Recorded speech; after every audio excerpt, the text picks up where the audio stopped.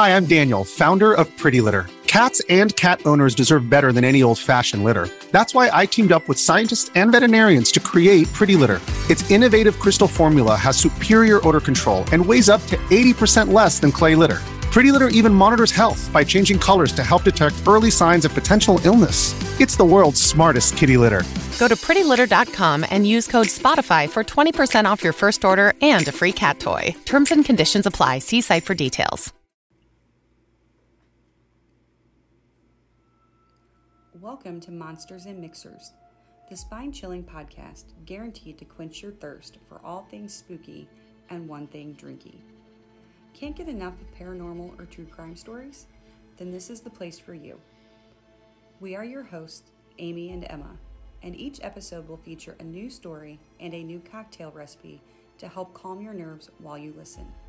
So grab your ingredients, pull the covers up tight, and prepare to be terrified by tales of the darkness among us.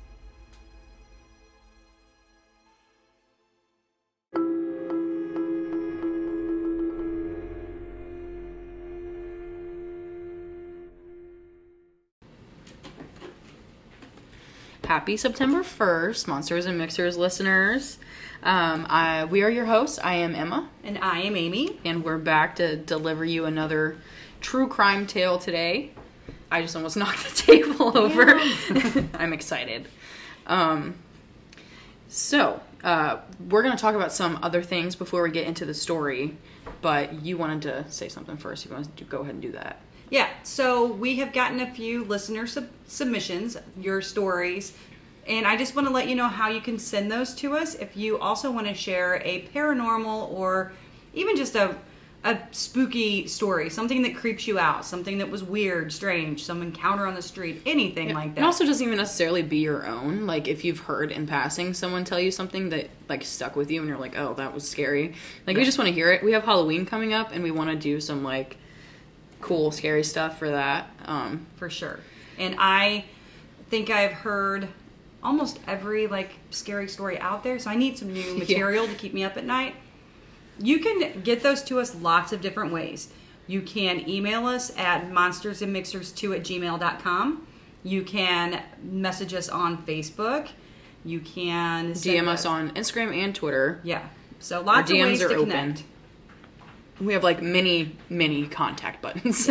We're pretty easy to get to. Just look up Monsters and Mixers via Google and you can find us. Yeah, so we actually want to talk about something completely unrelated because I saw a TikTok about 2 weeks ago that was like a simulator of this thing called the Euthanasia coaster. And this is not a real coaster, so it was just like a simulator, like if any of you ever played like Roller Coaster Tycoon or whatever those games were back in the day. Yeah, like those things. So this is a hypothetical steel roller coaster that is designed to kill its passengers. Everyone. Like, yeah, you don't make it out alive. Yeah. It was designed in 2010 by a Lithuanian artist, and they were a PhD candidate, so I think it was probably one of their projects that they were doing. But it's supposed to be like practical euthanasia, and it's supposed to, the goal is that it's supposed to take lives with elegance and euphoria. If you haven't seen the simulator, I suggest you watch it, because even just like watching it, you kind of feel like a little lightheaded. I didn't watch it to the end because I was afraid I was going to accidentally murk myself. Yeah. In my basement. It starts off with like an insanely high climb and a very steep drop, and then you go into, I think it's, let me see here, it's like 10, maybe like 7 to 10. 7. So 7 loops, and they get like smaller as you go on, so the pressure gets greater. It's like G-force, I guess. Yeah, it's definitely it's G-force. And as you're like going, I guess like your brain can't compute that you're supposed to keep breathing, I guess. So you just kind of pass out, and it's painless. I would hope. I would think so. I think you would probably pass out. And now we are not advocating for anyone to try something like this, but I think the intention was for it to be used for people who had terminal illness and wanted to seek a humane end of life. It's definitely like an end of life thing. It's not like just anyone who wants to die. But, yeah, it says that it would kill its passengers through prolonged cerebral hypoxia, which is just insufficient supply of oxygen to the brain. And I don't think you'd make it all 7 loops. I think you'd probably be done by, like, the 4th. Yeah, I think they put the other 3 in just for good measure. Yeah, just in case. Also, who the hell would want to be the person at the end of that coaster in charge of cleaning a bunch of dead bodies off of it? That would be the worst job ever. All right, next round. I think it might even be worse to be the person at the beginning who's, like, boarding people on, knowing that, like, it's their last moments of life. It's making me kind of want to cry, actually. It is a little sad, but it's also kind of like, I am a proponent of assisted suicide. I feel like if you are in, like, the late stages of, like, terminal illness, or you're just done, like, you don't really want to do it anymore, I feel like it's a very honorable way to go out, and you don't have to have all of your family members just watch you deteriorate, and you get to go on your own terms. So I'm a huge proponent of it. I thought Dr. Death was... Dr. Kevorkian? Yeah, he was awesome. We need to do a Dr. Kevorkian we could haunted hearse little episode one time. Yeah, we could do that. We could even just talk about him, because he was one interesting ass dude. He was. And, you know, I think today, if it... We're 2021 and Dr. Kevorkian were doing what he did back when he started, I don't think he would have been... I don't think he'd be thought of the same way today. Yeah, no, because a lot of people think he's like a villain, and that he did it for, like, his own personal, like, sick gratification, which I don't think so, personally. I don't think so either. And there's a bunch of documentaries you can watch if you don't know who we're talking about. It's Jack Kevorkian, right? Yeah. Yeah, he was one of the first, like, pioneers of assisted suicide and doing things, like, on your own terms. But if you don't know who we're talking about, you should get familiar, because he's a very interesting dude, and it'd be a cool, like, documentary for you to watch. I watched one in, like, a sociology class, I think. I feel bad that we didn't introduce our drink before we laid the roller coaster of death on you. So we're going to go ahead and do that real quick. Yeah, we're drinking a Washington Apple today. It's a cocktail that is based out of both Washington, D.C. and Washington State. You don't like it very much. It's okay. It's a little boozy for me. I'm kind of... I mean, you guys have probably picked up. I'm a bit of a puss when it comes to drinks. Especially liquor-based Yeah, I'm not drinks, really a liquor drinker. But this is equal parts, if you want to make it yourself, it's equal parts whiskey. They recommended, like, Canadian whiskey, but you can do whatever you want. A lot of the recipes said Crown. We use Makers, because that's my personal favorite. It tastes like gasoline. And then you use equal parts whiskey of your choice. I guess you could use, like, an apple flavored whiskey if you wanted to, if you want to Crown heighten apple or. And then we have sour apple schnapps, which is literally looks like it's apple pucker. It looks like goo from Chernobyl. It. And then you do cranberry juice. We put a little more cranberry in ours just to make it stretch it out a little bit. It was really strong. I like it. It's good. It's growing on me. It is very shot-like in its taste, I feel like. Yeah, well, they are shots too. Like, Washington Apple is a shot as well. The picture she showed me looked like a martini. It didn't quite look like a shot. Mm-hmm. I'll be fine. I'm a big girl. Ours isn't as cold either, so it might be better if it was a little more chilled. I didn't do that, which was a fail on my end as a bartender. But one other thing I'd like to talk about before we get going, just kind of a little sidebar, is we are working on getting some merch set up. So I'm going to be social mediaing that out and talking to some people. We would really like to do some merch giveaways. So please stay tuned for, like, some contests and things also. I'm thinking I would like to do, like, mugs and maybe some skull caps and things, because it's getting ready to be fall and getting cooler. And I want to do, like, some outerwear too, like maybe like a crew neck here and there, or like a long sleeve shirt, because we do have, like, the cool weather coming up, and we want it to be, like, wearable, so not necessarily just, like, our name and logo, like a walking billboard. I want it to be, like, something something, like, specific to us, so, like, people who listen to us would know that that's what that's about, but it's not necessarily just saying, like, Monsters and Mixers podcast, right? Because I like that more. Cool stuff. Yeah. So if you have any suggestions, if there's, like, anything you want us to make that you would like to have, I think we're definitely going to do stickers. Working on that right now. Yeah, so you can put us on your car if you want. That'd be cool. But, yeah, we're working on that.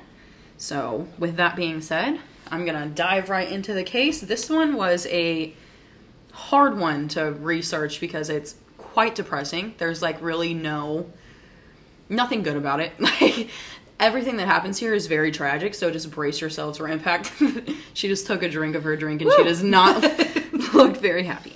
I'm doing it. But it's quite sad. And if you were old enough to remember, I was not, because this happened in 2002, you probably remember this taking media by storm because it was a big deal.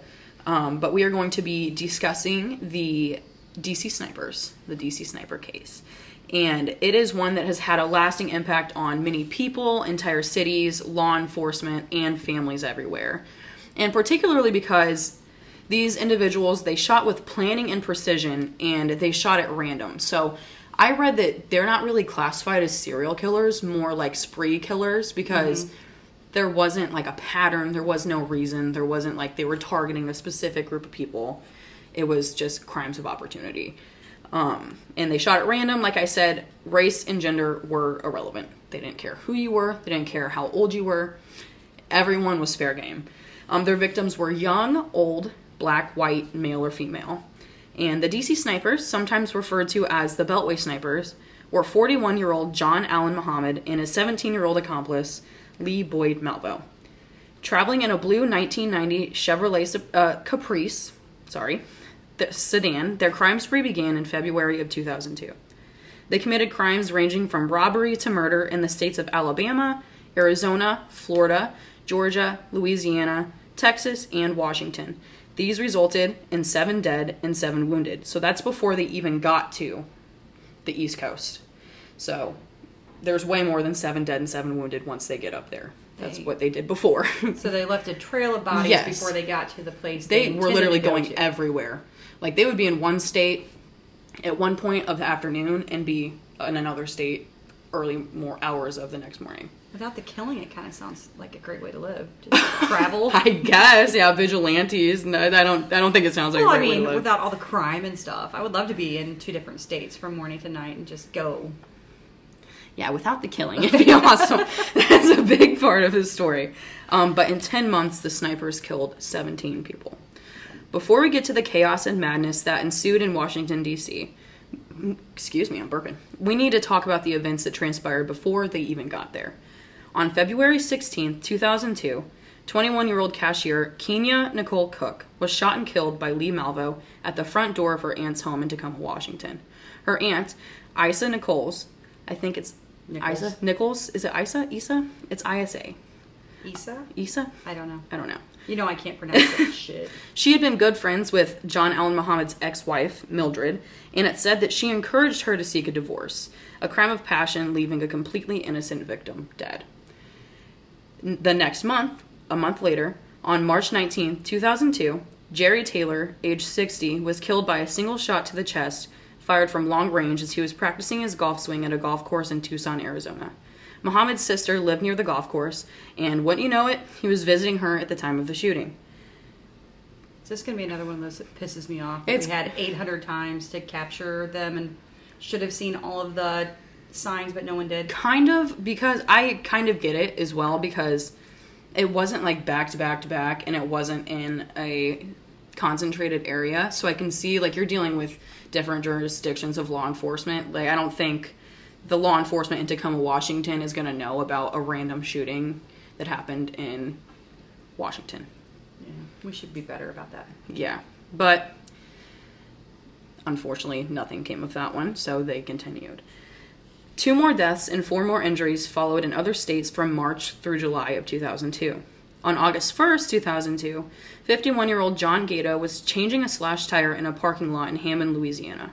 Malvo shot him in the neck. The bullet exited through John's back, and he pretended to be dead while Malvo robbed him of his wallet. After his shooter left, John bolted to a service station and discovered that he was bleeding. So he didn't know he'd been shot? This almost makes me think that he didn't realize initially that he had been shot. His adrenaline was probably so high that he didn't have time to feel the pain from the bullet wound. So he's just like, I'm just going to lie down. Yeah, I mean, it worked.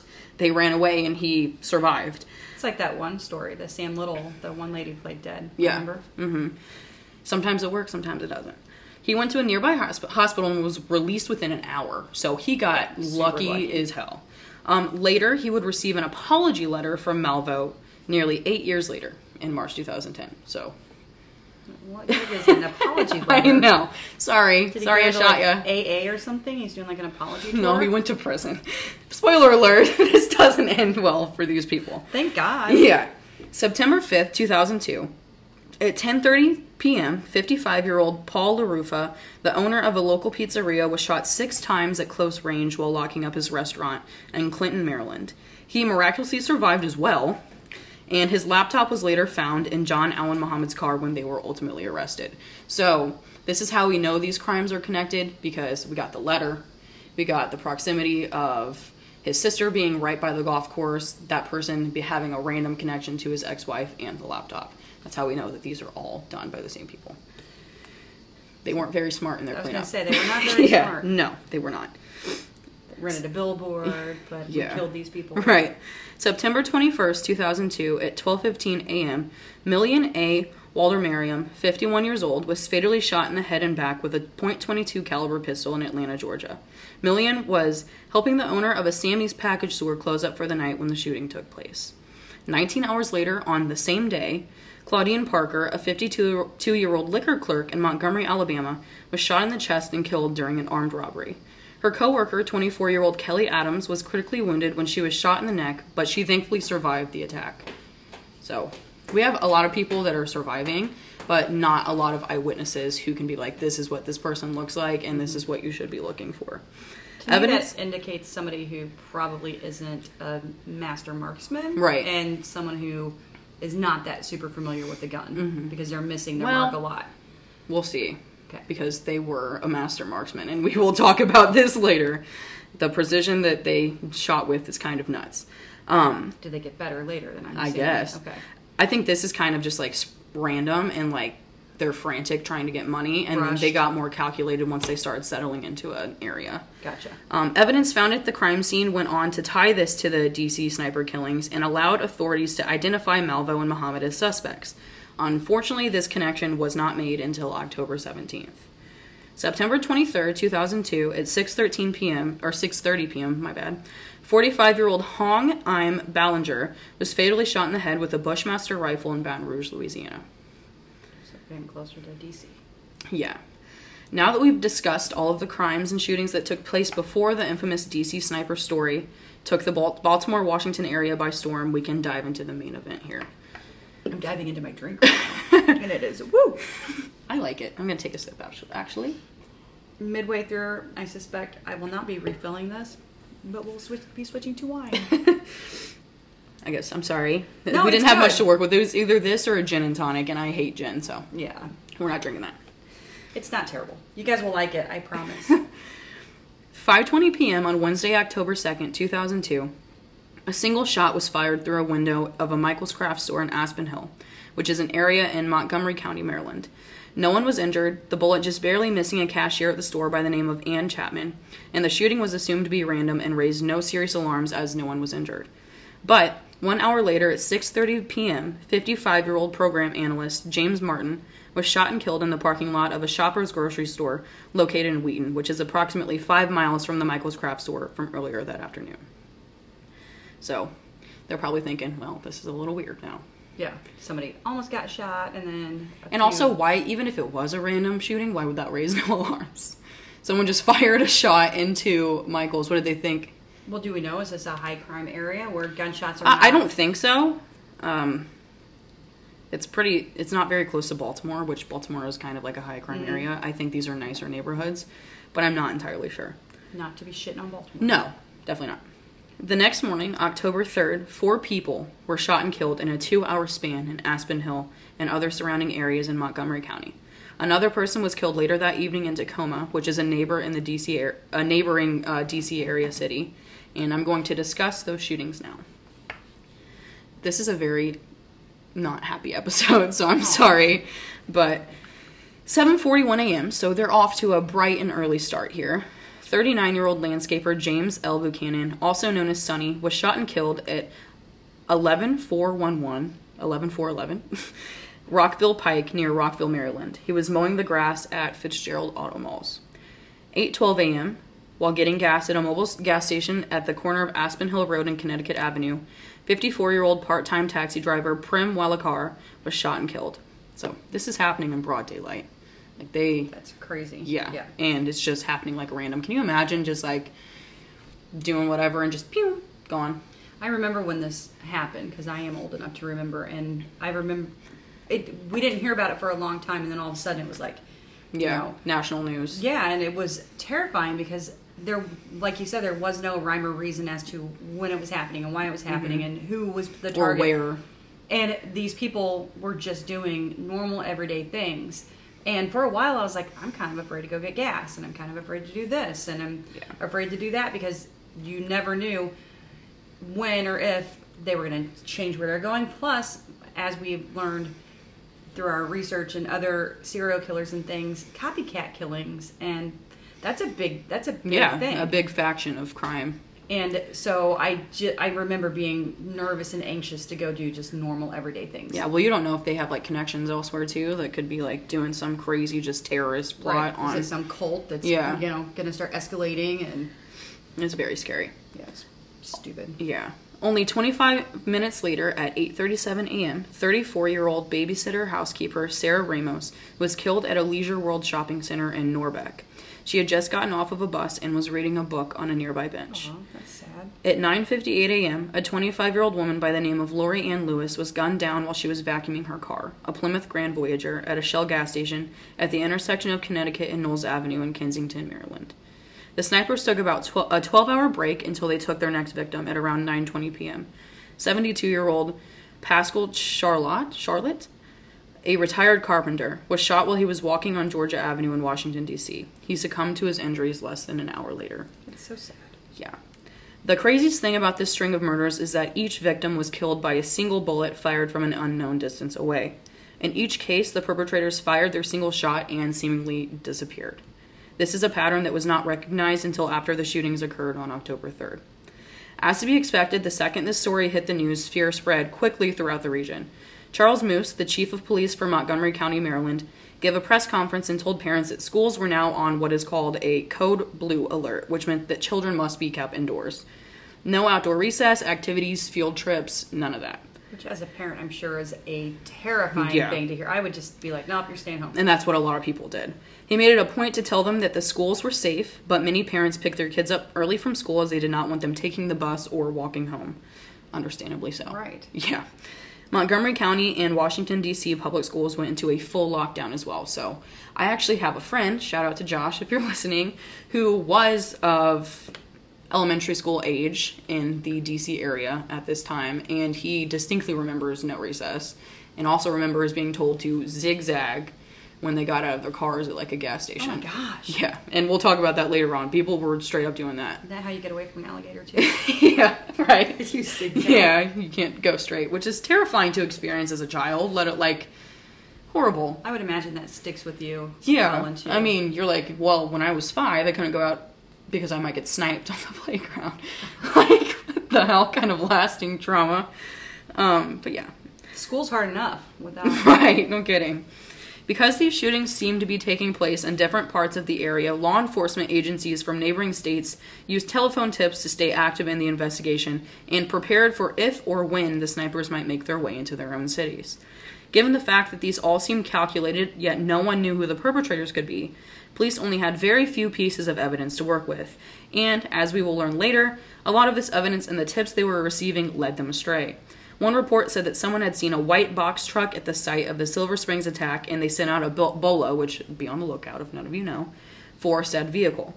Thankfully, multiple other reports came in of witnesses claiming that they saw a blue Chevy Caprice rather than a white truck. Thank God, because everyone who drove a white truck was probably like, holy shit. I just want to paint some white houses. Truck van, white box van, which is the car that they should be looking for, because it was indeed what Malvo and Muhammad were traveling in.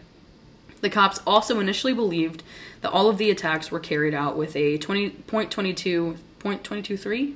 How do you say that? I don't know. .22 caliber rifle. A 22, I guess. A 22, yeah. I'm not really big into guns, No. so... Sorry, me neither. They used a rifle. Yes. So, given the fact that 7 separate shootings, including 6 deaths, occurred in the D.C. area within 15 hours, The news media began to devote extensive coverage to the story as the crime spree unfolded. By mid-October, live coverage of the aftermath of each shooting could be seen on all major news television networks, and more often than not, this coverage lasted for multiple hours at a time. The story was also covered on Fox's America's Most Wanted, and the story took the nation by storm. I'm not trying to be funny here, but how in the hell did they decide which one of their reporters has to go stand on the side of the road during a sniping fest and report on somebody who just got sniped? I don't know. Is it just last man in? You have to go out there? And also, it probably was really oppressive to live in that area at the time and not be able to escape that news. It's like 24-hour news coverage, and then you're also afraid to leave your house. Yeah, and I mean, I'm not trying to be funny, but being a reporter standing on the road. Yeah. Well, they probably figured that a lot of these shootings were one and done and not taking place at the same time. So if you show up in the aftermath of one, the chances of them coming back is very slim, because they did not do that. I don't think I would be thinking that. I would be terrified. Well, yeah, I mean, me too. Reporting from the Citgo, I'd be... They're wearing their bulletproof vests and their helmet, riot gear. Yeah, it would not be happening for me. Yeah, no. With public fear mounting, Muhammad and Malvo started to travel and cover a wider area, and they made their way to Virginia. On October 4th at 2:30 p.m., 43-year-old Caroline Sewell was shot in the chest in yet another Michael's parking lot as she was loading her newly purchased goods into her minivan. They hate crafting. Jeez. At this point, they began to take 2 or 3 days between shootings, probably because they knew the police were on their tail and their every move was being documented by both local and national news outlets, so they were probably freaking out a little bit. I don't know why they wouldn't have just gone back down south, but, you know. I don't know why they had to... I don't understand. None of it. I don't understand. Don't try to make sense of the senseless. The kill for sport, which is exactly what this is. You're literally hunting people. Mm-hmm. And you didn't even tell them, so it's not even a fair fight. Right. 3 days later, on October 7th at 8:09 p.m., a 13-year-old student named Iran Brown was shot in the chest and critically injured at his aunt, Tanya Brown, dropped him off at Benjamin Tasker Middle School in Bowie, Maryland. Due to his status as a minor, his identity was originally withheld from the public. He had damage to several major organs and very serious injuries, but he survived the attack and went on to ultimately testify at Muhammad's trial, which, 13 years old, holy shit. Mm-hmm. At the crime scene, investigators found a shell casing as well as a tarot card. Can you guess which tarot card they found? Death, which is very misunderstood. By the way. The death card, and it was inscribed with the phrase, "Call me God," on the front, and on the back it read, "For you, Mr. Police, code, call me God, do not release to the press." So, trying to get a little notoriety. Mm-hmm. They're leaving little trails. On October 9th, 53-year-old civil engineer Dean Harold Myers was killed at 8:18 p.m. as he was getting gas at a gas station in Prince William County, Virginia.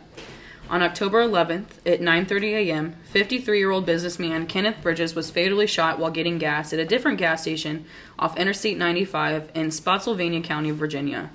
At this point, gas stations began to put tarps up to keep their patrons out of plain sight, which is like... That's crazy. Yeah, how is this real life? So you have to pull into a gas station up to a pump behind a tarp. A tarp. That is just about as terrifying as somebody trying to snipe you. I don't think I would enjoy that. That's very surreal. Yeah. Like, that's like something you'd see in a movie. That doesn't even feel like real life. We're living in some bizarre times right now, but yeah, that's really crazy. That's something else. October 14th, an FBI analyst, Linda Franklin, who was 47 years old, was shot and killed in a covered Home Depot parking lot in Fairfax County, Virginia, at 9:15 p.m. From this came what was considered to be a very good lead from an eyewitness, but unfortunately they discovered that said witness was inside of the Home Depot at the time of the shooting, and their claims were false. This person was later on convicted of interfering with a federal investigation. And that's another thing that I don't understand. People that, I mean, I guess it's kind of a sickness to want to be associated and connected to. Yeah. And it also could have been something along the lines of like, I thought I saw this. But like to claim that you actually saw and that you were outside when you were inside, why? What do you gain? Yeah, I don't. You gain nothing from that. That's so stupid. Well, and all you do is cause the police to have to backtrack and go back, and it costs more time and probably costs more people their lives. Yeah. Because they were chasing false leads instead of actually focusing on what they needed to do. I'm really not enjoying this drink, so I'm going to take a little TV timeout, radio timeout right now, and I'm going to switch this for some vino. Yeah, that's fair. I'm going to refill mine because I'm enjoying it. She's going to drink the rest of mine too because I'm out of it. I'm done. We'll be back. Right back.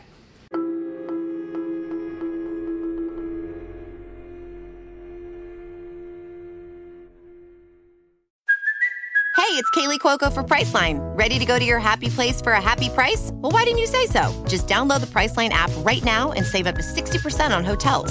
So whether it's Cousin Kevin's Kazoo Concert in Kansas City, go Kevin, or Becky's Bachelorette Bash in Bermuda, you never have to miss a trip ever again. So download the Priceline app today. Your savings are waiting.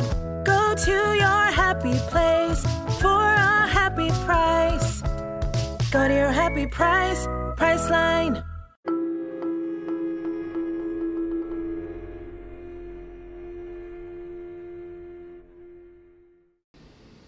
We are back. The next portion is sponsored by Franzia. Just kidding, but not kidding. I traded in my Washington Apple for a Sunset Blush, and I'm in my happy place now. So we're about to get to a not so happy place. So. I'm sorry. Back into it. So we left off with the FBI agent, which is very bold. I don't think they knew that she was an FBI agent, but like the second you start killing like high-level government officials, it becomes like a whole nother story. Yeah. Then it's just kind of like, okay, we're going to find these people and we're not going to be nice to them at all. And it becomes does it become a federal crime, elevated to a federal crime? It's already a federal crime when you murder someone. Yeah, no, but then I guess you can get more agencies and things involved because it was a federal they're agent. about to bring in the FBI. Okay. The big dogs are about to come in, which I'm surprised it took them this long to do. Well, yeah, I'm not saying that her life was not valuable or should not have been valued, but so should the other people who were killed previously. The FBI should have already been there trying to figure out who the hell these people were. Yeah. On October 14th, 19th, sorry, so we're 5 days later, they took a little break, getting their sleepy time in, I guess, whatever the hell they were doing. Probably buying more ammo and shit, restocking. Who knows? On October 19th at 8 p.m., another shooting took place in the parking lot of a Ponderosa Steakhouse in Ashland, Virginia, which is 90 miles south of D.C.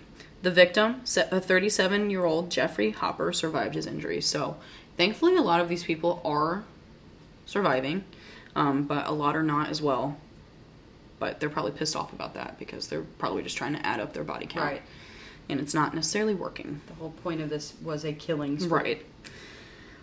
So, alright, sorry, I lost my place. At this time, authorities and investigators found a 4-page letter in the woods that made threats of physical harm to children and demanded $10 million. Where are they going to go? Right. I mean, you can get $10 million, but you're not getting away. Yeah, so now we're extorting. Let's tack that charge on to things. 2 days later, Richmond PD arrested 2 men, one of which had a white van, outside of a gas station as they were believed to be the perpetrators. And the most fucked up part about all of this is that these 2 men, who had absolutely nothing to do with these crimes, were undocumented immigrants who were subsequently deported by immigration services after this. Guys. So they were going off of the false white van claim. They're literally looking for white vans, and it's not even a white van. And these 2 men who had nothing to do, I don't care how you feel about illegal immigration, whatever. They had nothing to do with it. It did nothing wrong. And it probably ruined their lives. Yeah. The next day, October 22nd, 35-year-old bus driver Conrad Johnson was shot while standing on the steps of his bus.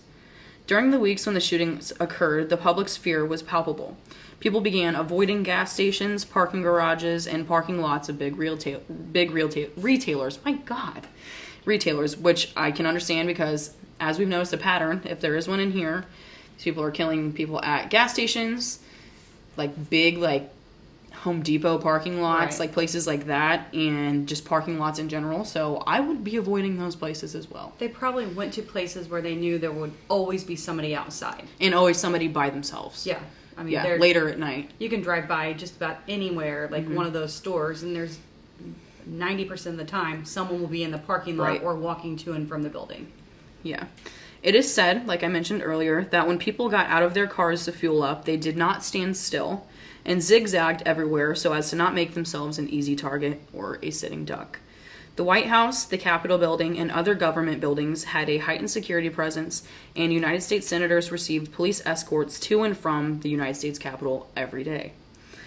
Imagine living in constant fear that you're just going to be sniped at random at any given point. No, that's terrifying. And it's also scary that they have, like, no lead. They don't even know how to find these people. They're going everywhere. And there's nothing you can do. No. Because you don't see it coming. Right, you don't know where they are. It's not like they're doing it all in one place. They're not perched up on a building. No. They're just, it's literally like some just random stuff.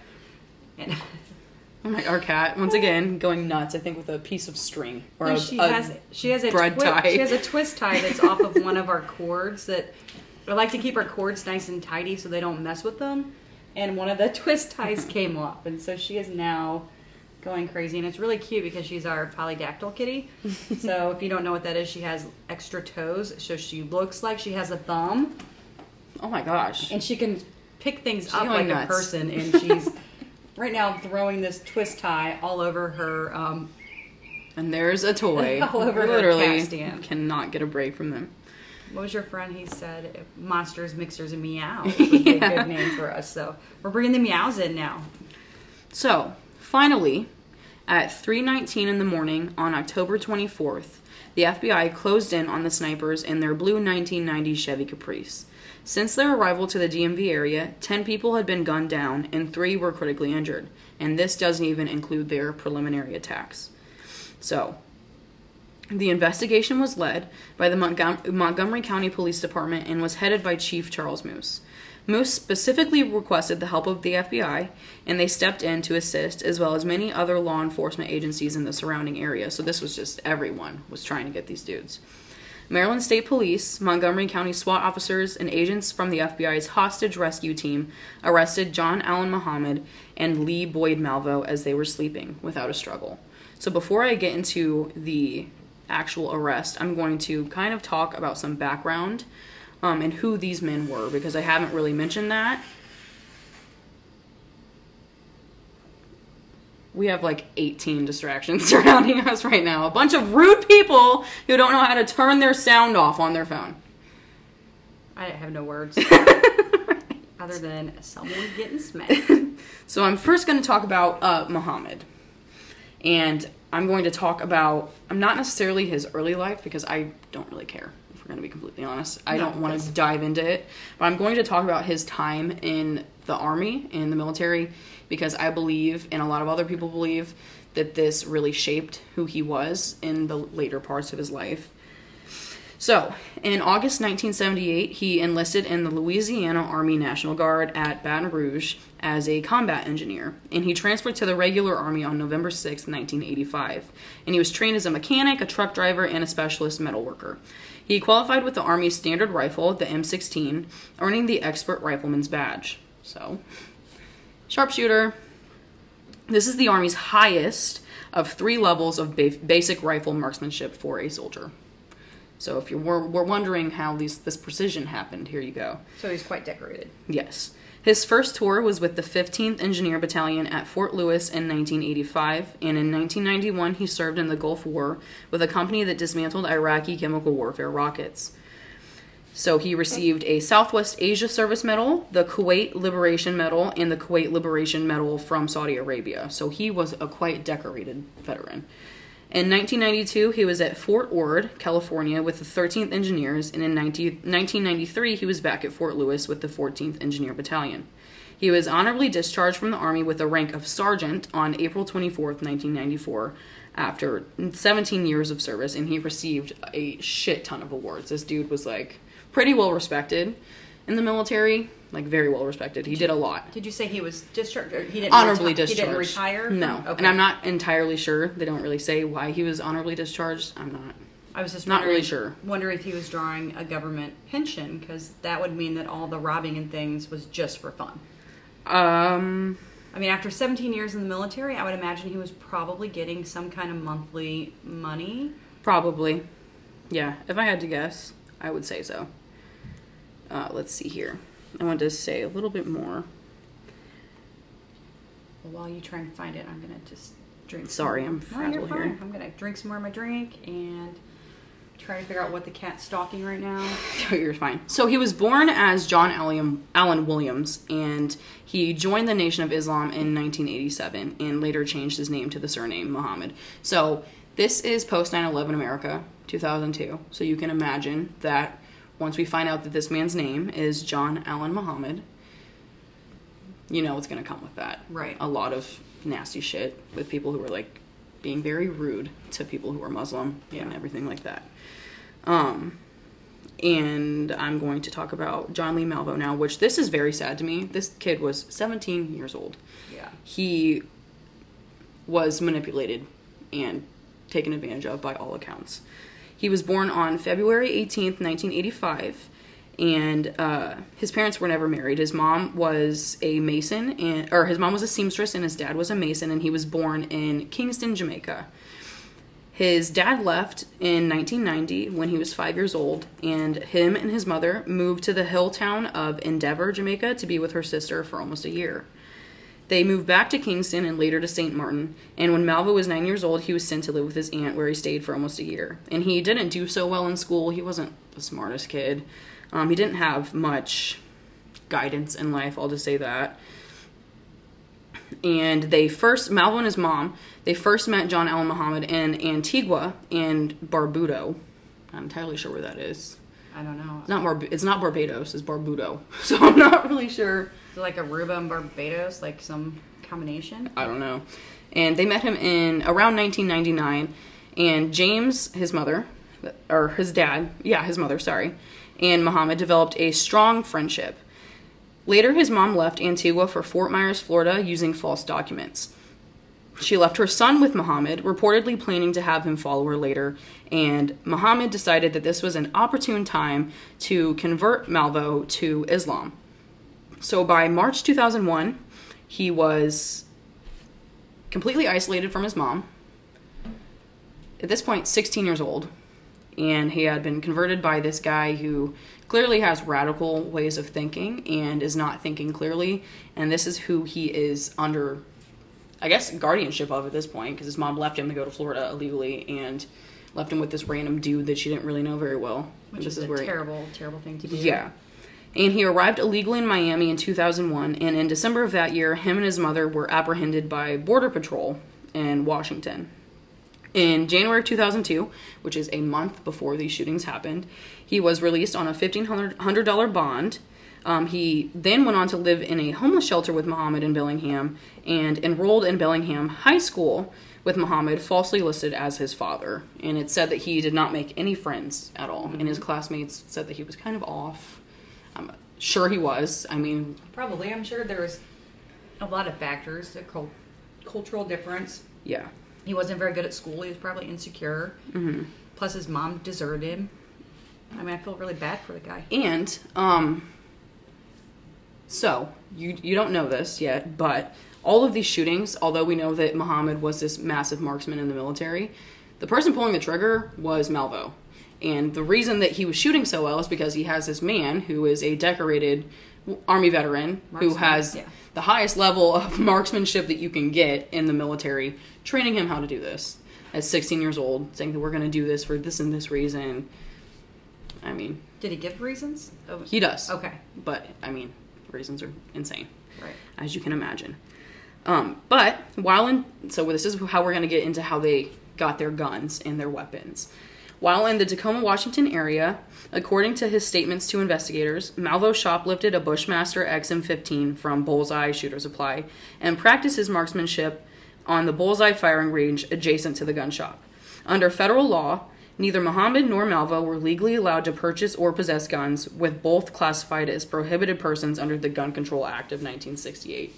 So I'm not entirely sure. Probably committed some crime with it. Probably. He got probably arrested somewhere. But let's circle back for a second. He shoplifted a gun. He shoplifted a gun and then used the same shoplifted gun at the shooting range of the place right by where he shoplifted it. And no one saw him doing this. It's like, if we're going to blame anyone, we need to start there. That's like me stealing a ham from Schnucks and sitting down and eating the ham in the lobby. In the liquor section of Schnucks and eating the damn ham. What in the hell? There's a lot of whys that I have here. Like, why would you even, for your own personal Well, it kind of shows, like, the disconnect that, like, Right. I'm going to steal this gun and then practice my shooting in the gun range of the place that I just stole the gun from. Yeah, what terrible employees. Yeah, it's like these people are not thinking clearly. Oh my lord, I can't. My brain's like exploding because I cannot imagine why. Also, Netflix, why do we not have a documentary about this? I feel like There are, like, something in movies talks. and, like, stupid little British documentaries, like Dateline, that did stuff like that, but we could get some great content out of this story. And when you do it, please Doo-doo. make this shoplifting scene, like, pivotal, because it's No blowing kidding. my mind right now. Yeah, this is the turning point here where all of this could have been prevented. Because you call the cops on this kid, his gun's gone, and this is the gun that he used to commit these crimes. So. And then he'd be in jail for violating whatever law. Yeah, the law that he just... Because he wasn't supposed to be touching a gun exactly. anyway. And then Muhammad would probably also be in jail. Yeah. Instead, he's just gonna go out back and whatever. Shoot at targets. This shit pisses me off so bad. Now that we have some backstory on who these men are, I guess men and child. 17, doing these things, you're a man. Yeah, and he was tried as a man. So, these men. I'm going to get back into the investigation. So, at about 11:45 p.m., the night before they were found? oh, sorry, hold on. Maryland State Police, Montgomery County SWAT officers, and agents from the FBI's hostage rescue team arrested John Allen Muhammad and Lee Boyd Malvo as they were sleeping without a struggle. So they were sleeping in their car. At about 11:45 p.m. the night before, their dark blue 1990 Chevy Caprice with the New Jersey license plate of NDA-21Z, which had been widely publicized on the news just hours before, was spotted at a rest stop parking lot off of I-70 in Maryland.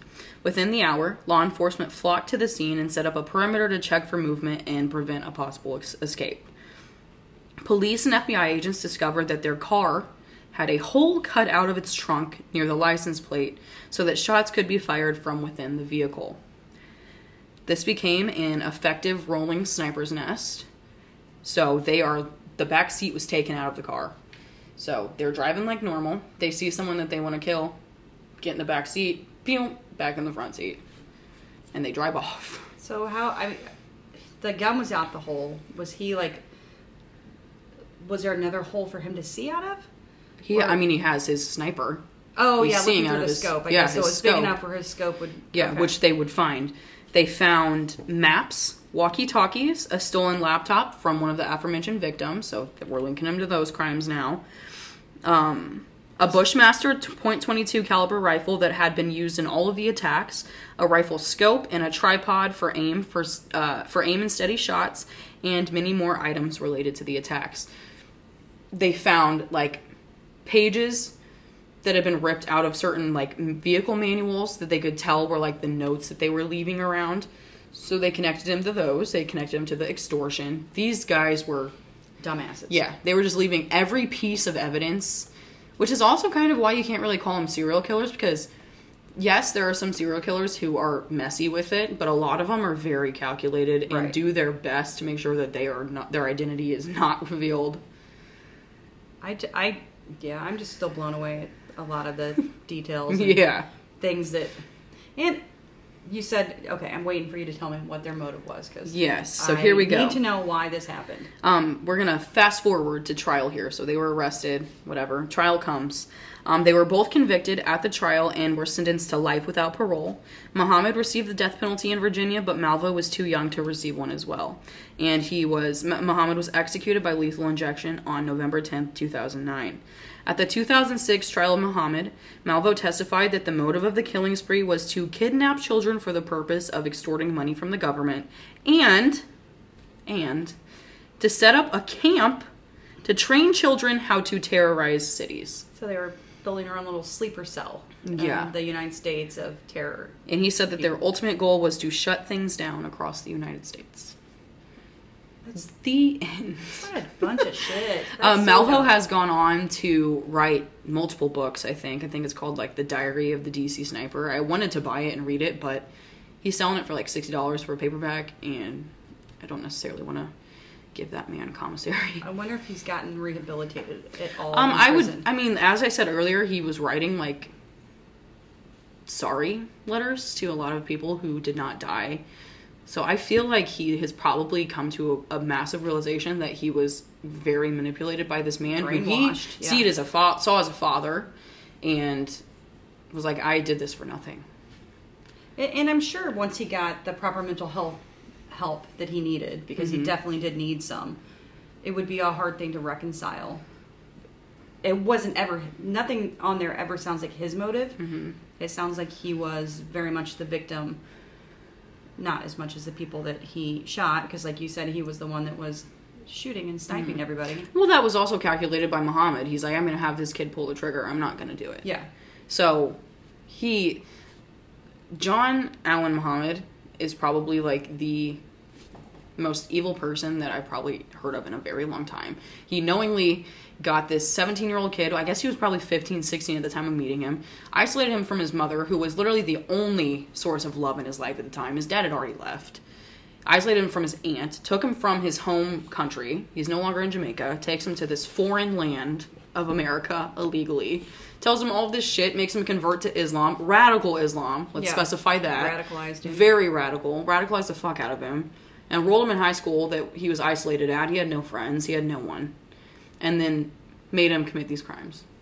Yeah, and it was all for himself too. Muhammad had him killing people that he thought had to do with his divorce, like all of this shit. It was all for him. Very selfish person. Yeah. And if I remember correctly, I think in the book that he wrote, he acknowledges that he was taken advantage of completely, and that he was brainwashed. Does he have effectively the possibility of parole? No, they were sentenced to life without the possibility of parole. I wonder if that would be converted, because they can go back and change that as people change and different judges and things. They can, but I'm going to seriously doubt that he's going to ever be granted parole. Yeah, kind of like Manson. Yeah, Charles Manson somehow got the possibility of parole. Yeah, but was never given it. He wasn't the trigger man for his crimes. True. Convinced lots of other people to do things that he didn't have the guts to do himself. Yeah, like Muhammad. Very much. Very much like Muhammad. Very similar situation. Well, that's depressing. Yeah. I feel like all of my stories are just so sad. Yours are kind of like, ooh, spooky Halloween, and mine are like real life trauma. Yeah. 18 people dead. I just thought it was an interesting one that you don't necessarily see many podcasts about. No. Or movies, or like, no one really talks about it. It's very niche. I can't speak. Niche.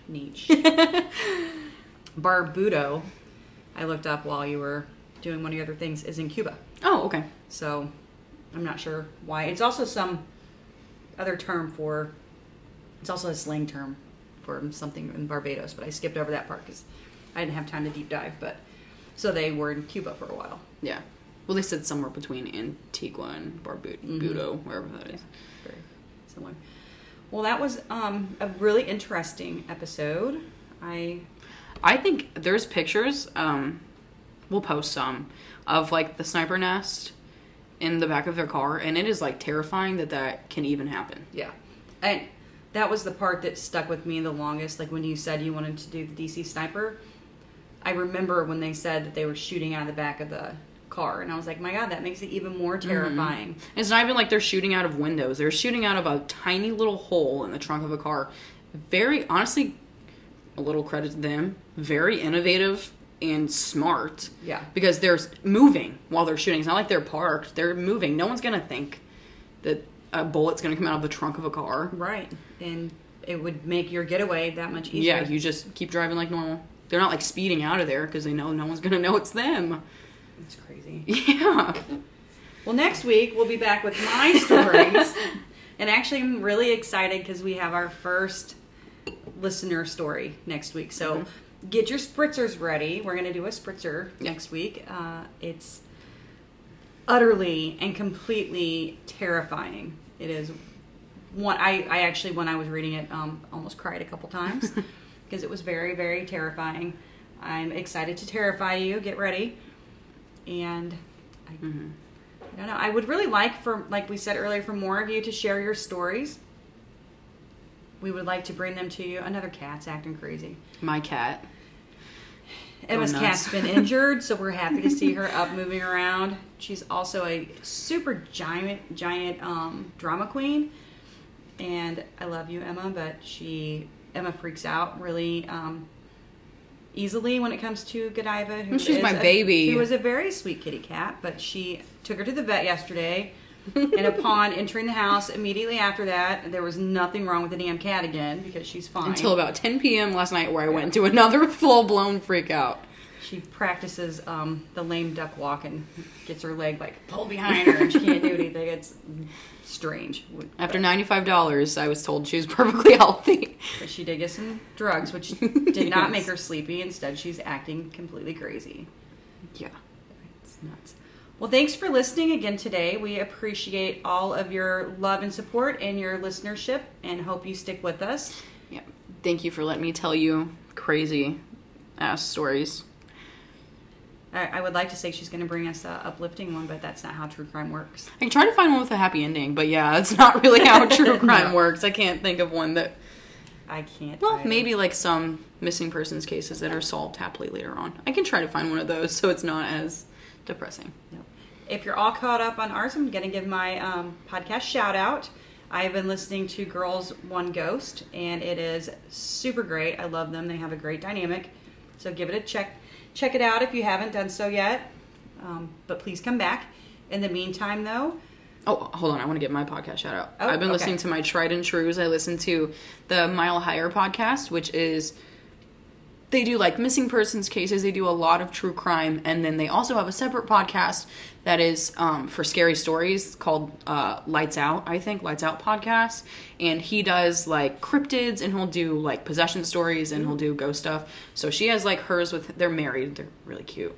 They're married and she does hers with him. That's true crime, the stuff that she likes. Kendall Ray. If any of you are podcast lovers or true crime lovers, you know who I'm talking about. She is an OG in the podcast world, in the true crime world. But she does one with her husband that's true crime and he does one with his brother that's scary. Nice. And it's awesome. You'll have to give me those because I watch them on YouTube though. I don't listen to them on anything because I like to see them talk. Yeah, we're someday going to get that YouTube thing going. Yeah, one day. We just have to look semi-decent when we do it, so we're not sitting down here. Looking a little greasy right now. I've been working all day. I'm not going to lie. It's been a rough couple of days back. But thanks for listening to the Monsters and Mixers podcast. Please follow us on our socials. There's lots of them. You can find us on Facebook at Monsters and Mixers Pod, on Twitter at Monsters and Mixers, at Monsters Mixers, and on Instagram at Monsters and Mixers Podcast.